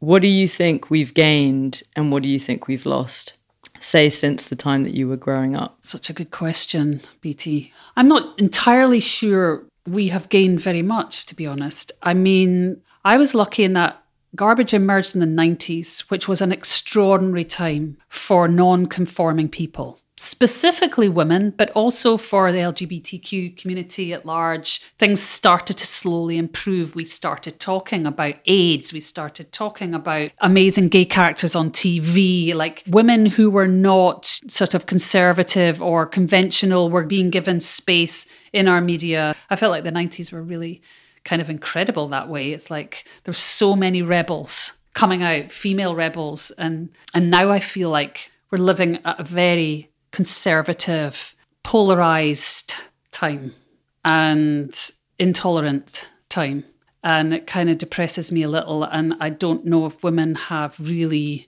gained very much since the 90s. I think there was this explosion, and then for the last 20 years or so, arguably since September 11th, actually, I feel like things really clamped down and got conservative again in the Western world. And the Western world influences the rest of the world. And when the Western world gets conservative, the rest of the world gets even more conservative, which is just a bad scene for anyone who isn't white and male. It's just a bad scene. And so that's kind of how I feel currently where we're at. It's just not great. But as I said earlier, I think we will rise again. Because it will go so far one way. Well, it's already gone so far right. What's happening in Iran is, it doesn't get much worse, right? That a woman is going to get beaten to death because she let her scarf fall off her hair. I'm sorry, but that's about as bad as it gets. Or women are being forced knowing that they have a dead child in their bellies, are being forced to take it to full term and after give being birth. raped. Children can get raped legally by family members, or, I mean, it just can't get much worse, I don't think.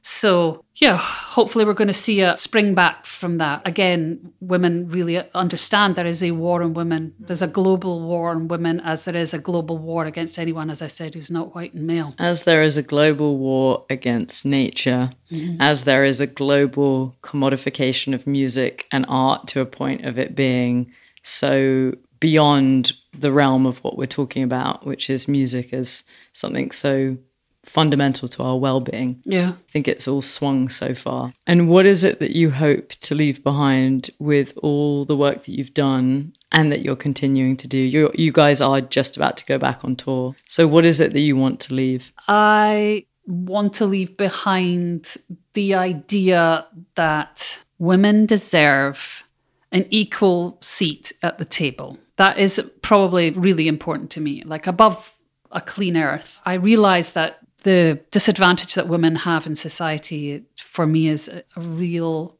problem. It's angered me throughout my entire life, and I want that to change. I want my niece to enjoy more equity, and I don't know, it's difficult to put into words, I think, for me. I don't quite know how to verbalize it other than an indignance at how women are treated in this life, and I want to pass on the idea to another woman, another girl, another teenager, another house-bound female stuck in a house somewhere. You can get out and you can use your voice and you can object and you can fight and you can rebel. I guess I'm not very good at these kind of questions. That was perfect. Actually, a clean earth and women having a proper seat at the table go hand in hand. Yeah, one would argue that it's all interlinked, right? This is the problem, is we've had so much male dominance in global politics for so long that so much has been forgotten and left by the wayside. And I'm not suggesting for a second that if we had all women, it would be much better. I'm sure they would have horrendous biases as well. But I really do think that we all need to pull this boat together, like everybody from all walks of life. And it sounds so naive, but I really believe it. It's fundamental to our survival as a race, I think. The male ego has risen as the divine feminine has been suppressed. Mm-hmm. And when those two things happen, and this is male ego, also women aping, male ego, which is like the thing you were saying about the girl lads, women sort of aping the men in the 90s. And it's like, no, we need to bring the divine feminine back into the equation, whoever we are, because that's also what is deeply inherently connected with. And the divine non-binary too. I mean, God forbid we need these perspectives more urgently than ever, Again, I think humans are trapped by the binary. It's funny because when there's been so much conversation about non-binary and trans peoples and this, that, and the next thing, and to me, it's just freedom. Why anyone would fight that idea is amusing to me. It's like, don't you understand? This is offering us all freedom of these cages that we're all stuck in. Until we embrace all these ideas, the human race is in a lot of trouble. Well, on that uplifting note, we're doomed. We're doomed. I think that was the most appropriate note to end on. So, Shirley, we're now going to have a listen to Black Boys on Mopeds from the record I Do Not Want What I Haven't Got by Sinead O'Connor. And thank you so much for your time and your power and yours and your voice. Back at you, BT Wolf. Thank you so much. It's been a pleasure. Young mother